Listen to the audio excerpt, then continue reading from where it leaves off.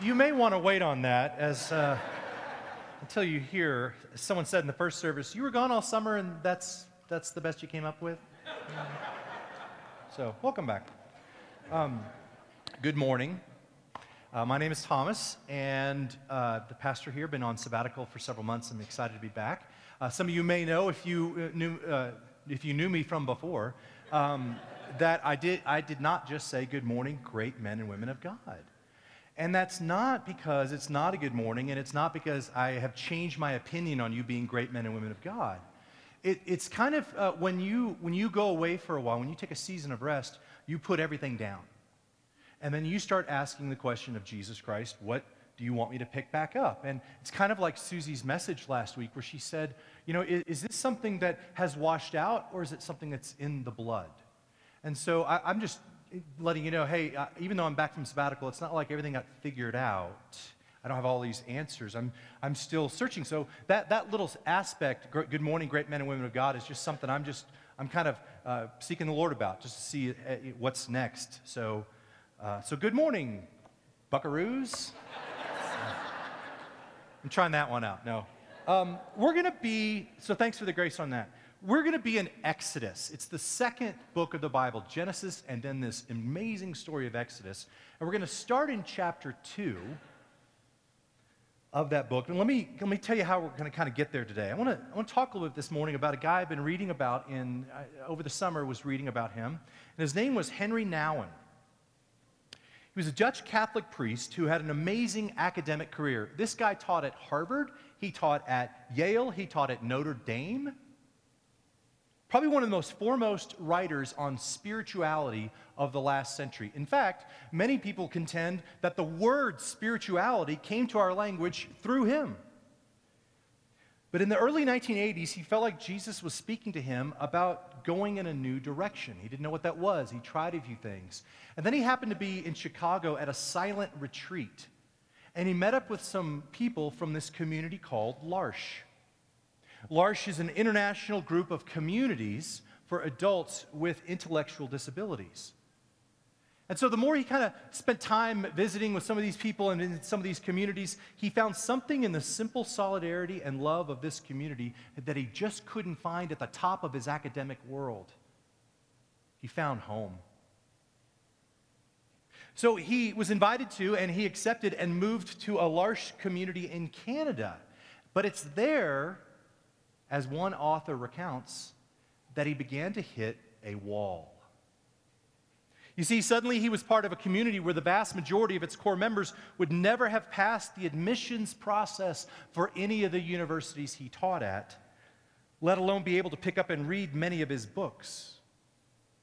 Unlike years past, Henry could no longer hide behind his academic and publishing successes. The core members of his new community weren't impressed by any of it.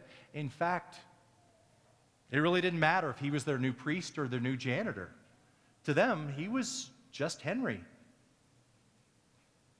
But who is Henry to Henry?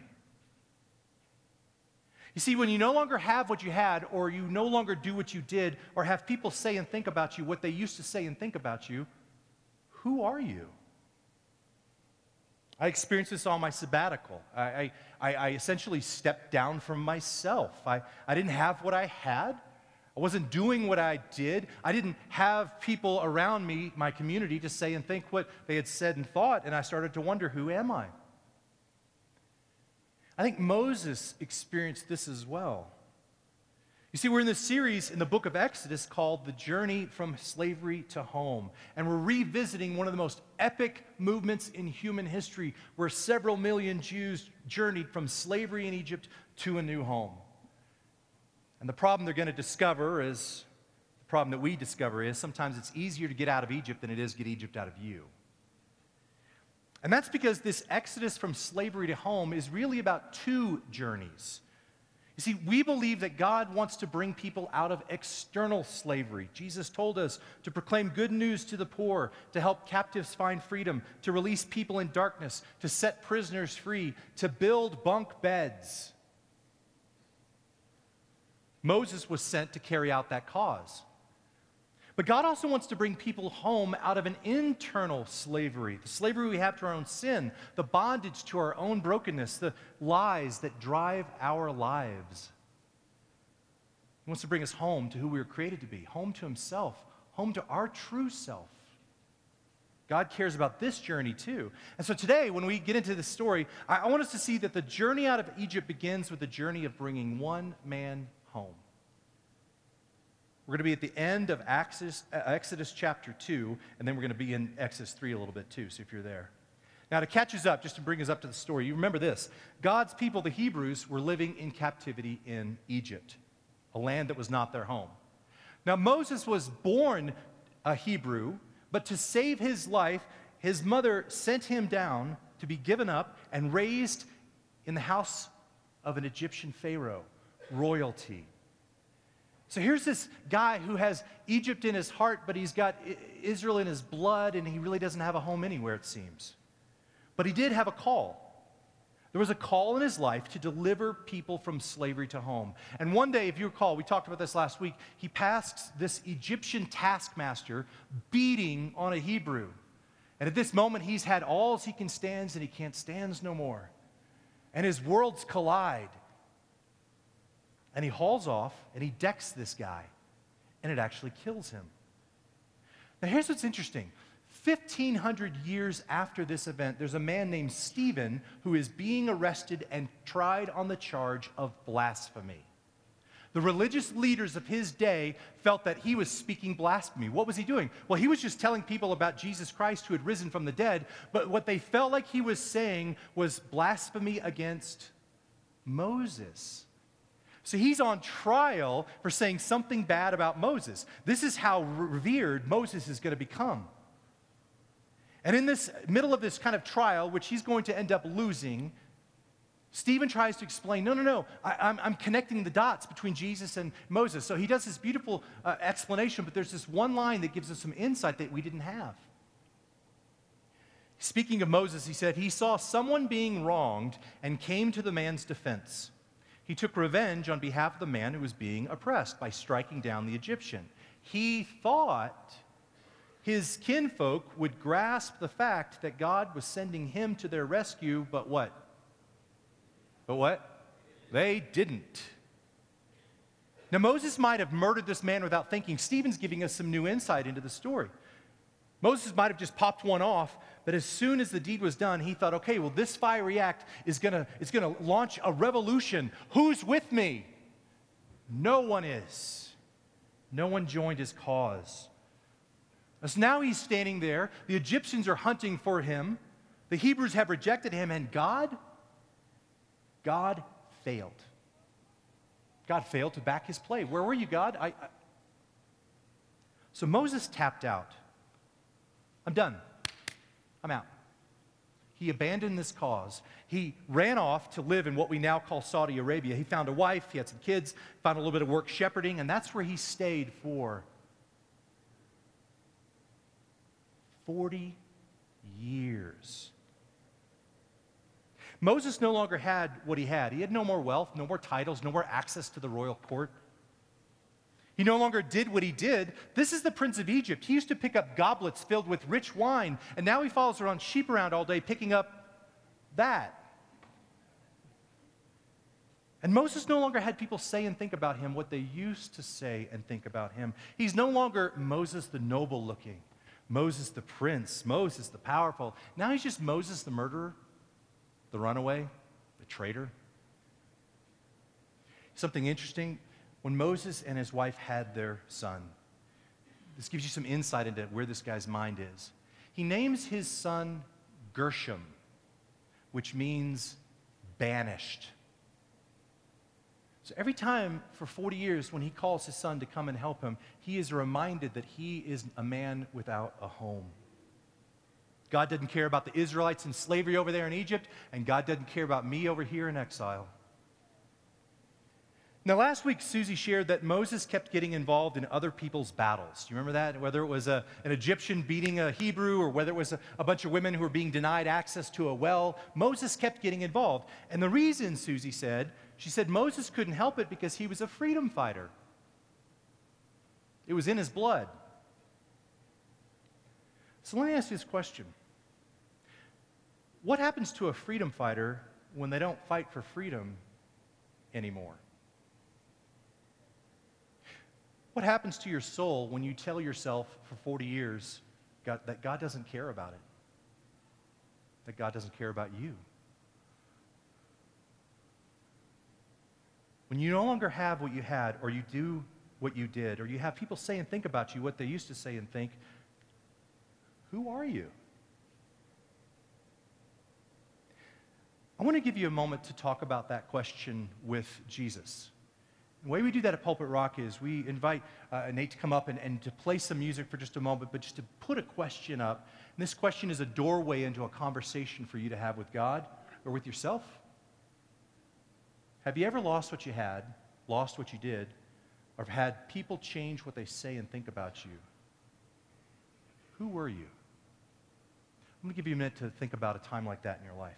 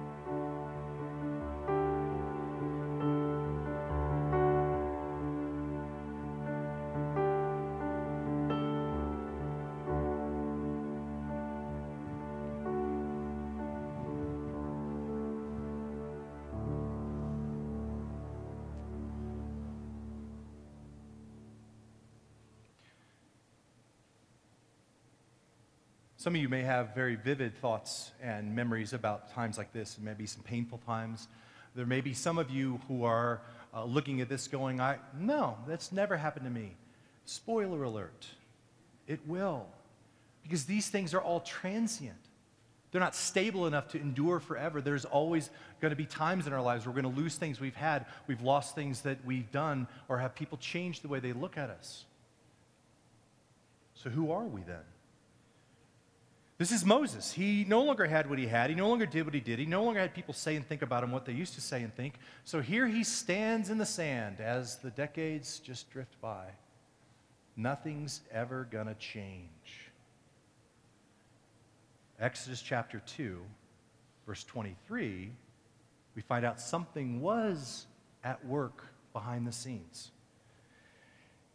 During those many days, these many days of waiting, the king of Egypt died, and the people of Israel groaned because of their slavery, and they cried out for help. And their cry for rescue from slavery came up to God, and God heard their groaning. And God remembered his covenant with Abraham, with Isaac, with Jacob. God saw the people of Israel, and God knew, now Moses. People cried. God heard, God remembered, God saw, God knew, and now, Moses. What's interesting here when you hear this is that God heard and remembered and saw and knew his people in slavery, and God heard and remembered and saw and knew Moses in his exile. God was about to bring these people and Moses together on a journey from slavery to home because God cares about the cause, but he also cares about the called. I want you to hear that. God cares about the cause, but he also cares about the called. Look at chapter 3. Now Moses was keeping the flock of his father-in-law Jethro, the priest of Midian, and he led his flock to the west side of the wilderness, and he came to Horeb, the mountain of God. And the angel of the Lord appeared to him in a flame of fire out of the midst of a bush. He looked, and behold, the bush was burning, yet it was not consumed. Moses said, I will turn aside to see this great sight. Why is this bush not burned? When the Lord saw that he had turned aside to see, God called to him out of the bush, Moses, Moses. Now, some of you with eagle eyes that are reading that text, you're saying, hey, wait a minute. It said that the angel of the Lord was the one that appeared, but then it was God that talked. I think to me this is this is a reminder that God likes to use messengers. Like God is calling Moses, but he needs to have his messenger do it. So it's like, I'm the angel of the Lord, I'm in the fire. Okay, Moses looked over here. Hey, he's looking over here. Okay, move out of the way. Hey, it's me, God, Moses. You have God on line one. So Moses says, here I am. Then God said, do not come near. Take your sandals off your feet. The place on which you were standing, it is holy ground. And then he introduced himself. I am the God of your father, the God of Abraham, the God of Isaac, the God of Jacob. And Moses hid his face, for he was afraid to look at God. You know, the symbol of the burning bush has for long centuries been a symbol of the people of God who were in the fire of Egyptian captivity, yet they were not consumed. Even today, if you were to walk into a synagogue or maybe a Jewish holy place or even some place like where the Israeli army trains, you're going to see images of the burning bush. It's this thought that surrounded by the flames, we are not consumed. Why? How is this bush not consumed by the fire? That's what Moses went over to see. And the answer is the bush is not consumed by the fire because God is there. Just like the Israelites have not been consumed by their captivity because God was with them. And just like Moses has not been consumed in his exile, he hasn't been disregarded, he hasn't been forgotten, his dreams haven't been denied because all along God has been there. And I want to just encourage you this morning, when we are crying out to God, though it may seem like he does not care and does not see, he does not know, he is there. And he suffers with us, and he aches with us, and he groans with us, and he's working behind the scenes when all we can see is the sand. That's the message of the I am for Moses. Verse 7, then the Lord said, I have surely seen the affliction of my people who are in Egypt. I have heard their cry because of their taskmasters. I know their sufferings, and I have come down to deliver them out of the hand of the Egyptians, and to bring them up out of that land to a good and broad land, a land flowing with milk and honey. And now behold, the cry of the people of Israel have come to me, and also I have seen the oppression with which the Egyptians oppressed them. And Moses is like, well, hey, it's been 40 years, but better late than never. This is great. I am so glad, God, that you are showing me that you care. What is your big miraculous plan for how you're going to get millions of people rescued? Verse 10. I will send you to Pharaoh. You may bring my people, the children of Israel, out of Egypt. My plan to rescue a nation out of slavery and bring them home is you. But Moses said to God, listen, what's his first question? Who am I?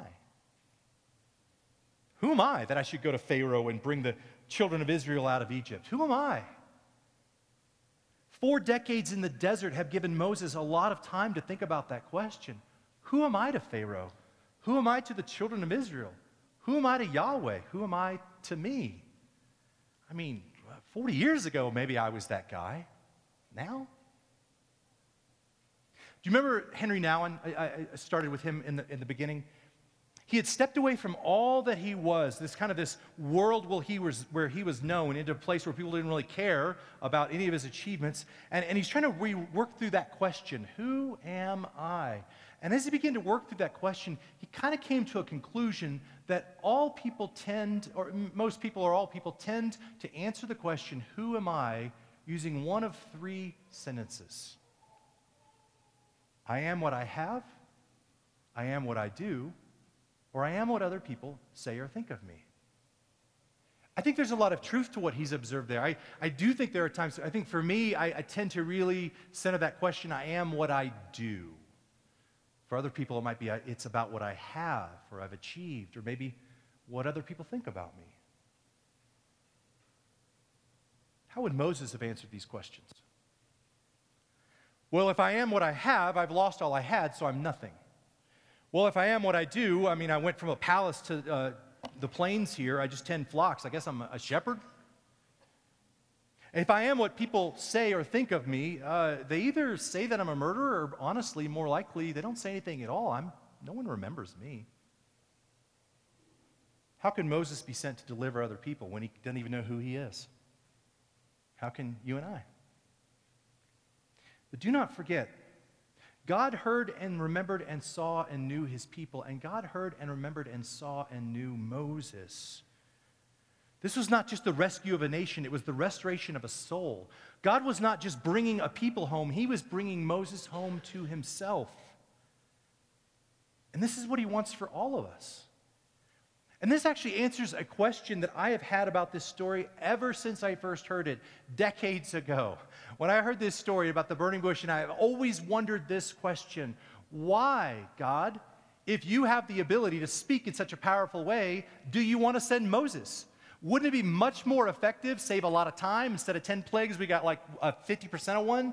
If you just showed up in the palace, right in front of Pharaoh, a burning bush. They didn't even know there was a bush there. And you show up, and you just start speaking.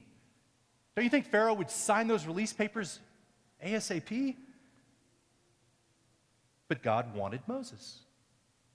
He didn't need Moses, but he wanted him.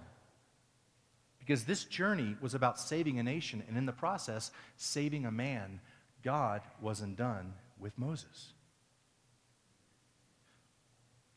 So how does God answer Moses' question? Moses says to God, "Who am I?" Verse 12, God said, "But I will be with you." Once again, if you've been at Pulpit Rock any length of time, you understand that this crazy thought that God rarely answers the questions that we ask. But he always answers the questions that we should have asked. So, who am I? I will be with you. That's not an answer. And in fact, this will be the sign for you that I have sent you. When you have brought the people out of Egypt, you're going to serve God on this very mountain. Moses said to God, "Well, if the people of Israel come to me and if I come to the people of Israel and I say to them, 'Hey, the God of your fathers has sent me to you,' and they say, 'What's his name?' then what do I say?" Moses said to God said to Moses, "I am who I am." Okay? Say this to the people of Israel: "I am has sent me to you." God also said to Moses, "Say this to the people of Israel." He's giving you a lot of stuff to say. "The Lord, the God of your fathers, the God of Abraham, the God of Isaac, the God of Jacob has sent me to you. This is my name forever, and thus I am to be remembered through all generations." Again, God doesn't always answer the question we're asking, but he does answer the question we should be asking. And see, Moses is asking a question about identity. Who am I to do that? God is responding with dignity. See, identity answers the question, who am I? Dignity answers the question, what am I worth? How could I be used? Moses, I am will be with you. It's not about what you have. It's not about what you do. It's not about what others say or think about you. I am the I am, and I am with you. The Lord, the God of your fathers, the God of Abraham, the God of Isaac, the God of Jacob. I am the I am, and that means that you bear my name. It means that you bear my weight. I have sent you. You have a dignity in you, Moses, that is not earned and cannot be taken away, though you've been standing here for 40 years, because it is ascribed by me. That's what you tell them. And beloved people, I want you to hear this today. You are alive because God wanted you. It's not because he needed you to solve some big problem or crisis, or he's been waiting for you to show up. He wants you. If you can grasp that, if you can accept that I am here because God wants me, then it is an invitation to you. It's an invitation to trust, to discover, to come home to your true self. See, it's this dignity. We talk a lot about identity here at Pulpit Rock, and we still do, but behind that identity is the dignity that defines our identity. We are made in the image of God. So is everyone else. And it's this identity that leads all of us in our own ways to pick up the mantle of Moses, to alert everyone everywhere, pharaohs and rulers, neighbors and coworkers, the beat down, bedraggled, and brokenhearted, that our God does care and he does reign. And through our words and actions, we want to show that. That God reigns over the external journeys of slavery in our world. He sees and he cares, and he's sending us to bring people home. But he also cares about the internal journeys of slavery. He sees the lies, the addictions, and the sins, and he wants us to come home. And I like the way that Tyler Stevenson frames this for me. The world is not mine to save. Not. But I can serve the mission of the God who has already done so. But as you get stirred towards something and you say, I want to step into this, I just want to remind you that God cares about the called as much as he cares about the cause. He cares about you as much as he cares about it. Let me close this morning with this, and I'll kind of show you how this interfaces with me. I identify with Moses. I think the fact that he was just always getting mad at people for not doing what he said, I really identify with that. Not y'all, just the people in general. I am sure that his anger that day was boiling at the oppression of his people, and I'm sure he felt the best path was for him to haul off and punch slavery in the mouth. How did that work? It didn't. It didn't achieve the goal. The anger of man rarely achieves the righteousness of God. But he wasn't done. God called him back home to a dignity. God still cared about the cause, but he said, Moses, I want to do something with you.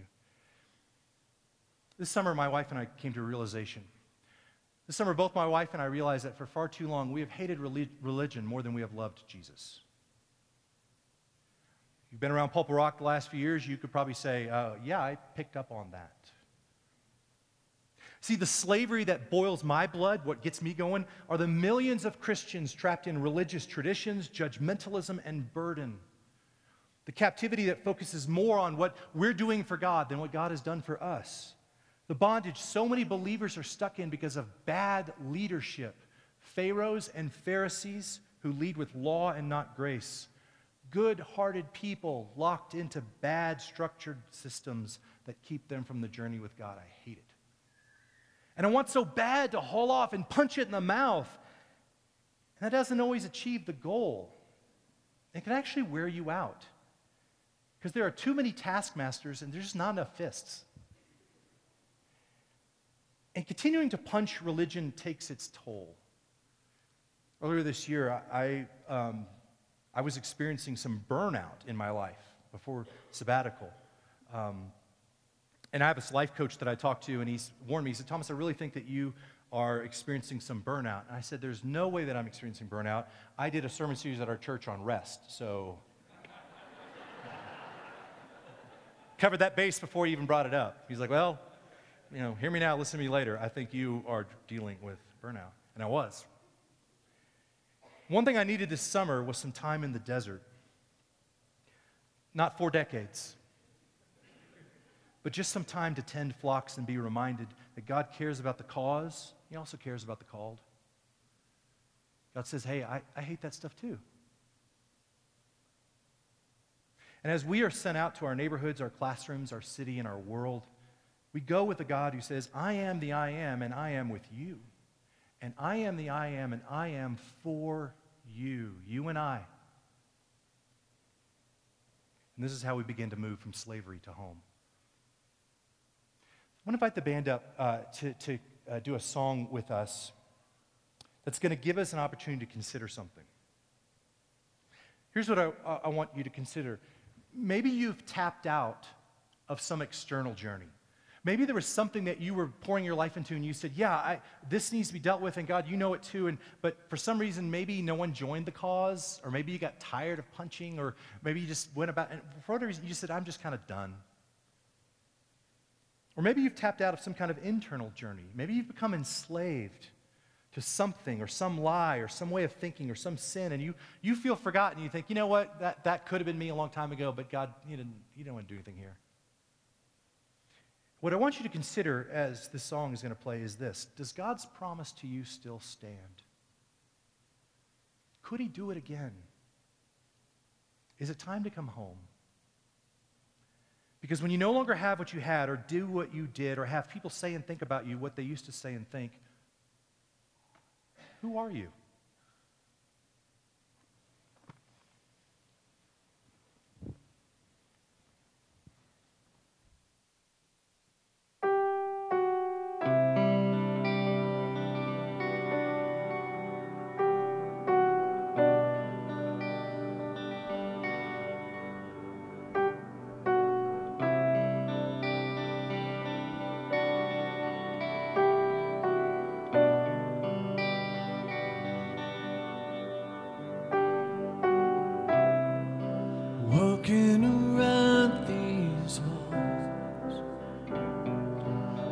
thought by now they'd fall,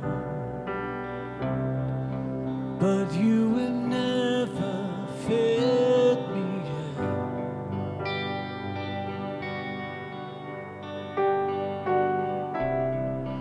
Waiting for change to come, knowing the battle's won, for you have never failed me yet.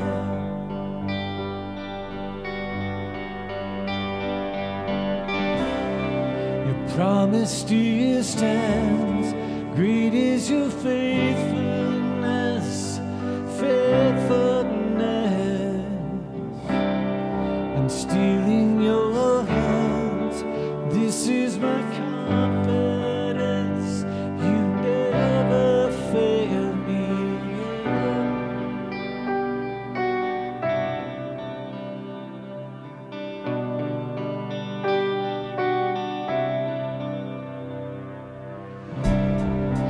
I know the night won't last, your word will come to pass. My heart will sing your praise again.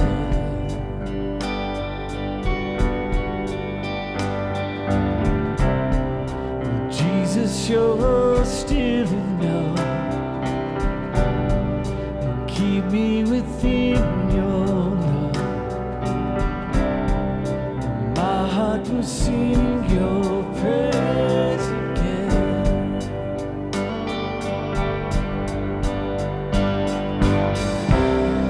Your promise still stands, great is your faithfulness, still in your hands, this is my confidence, you never fail. Promise still stands, great is your faithfulness,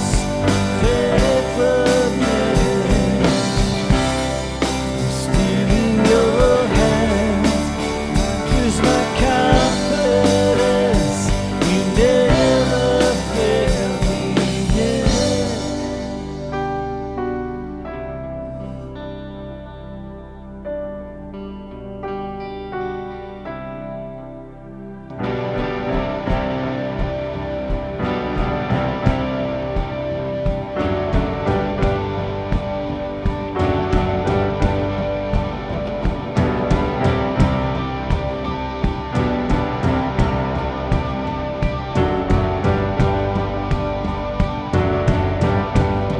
Stand together and sing this with us. I've seen you move, you move the mountains, and I believe I'll see you do it again.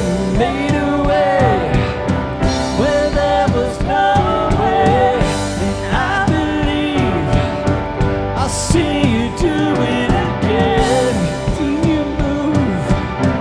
You move the mountains, and I believe I'll see you do it again.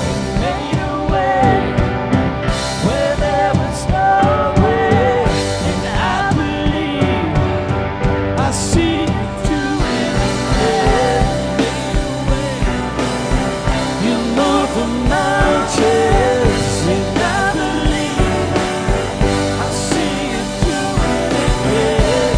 Made a way where there was no way, and I believe I'll see you do it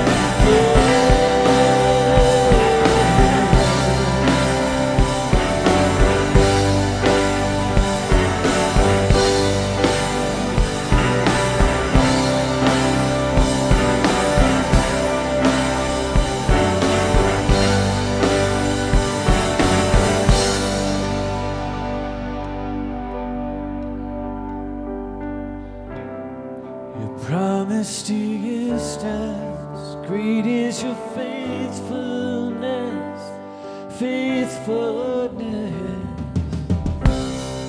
still in your hands.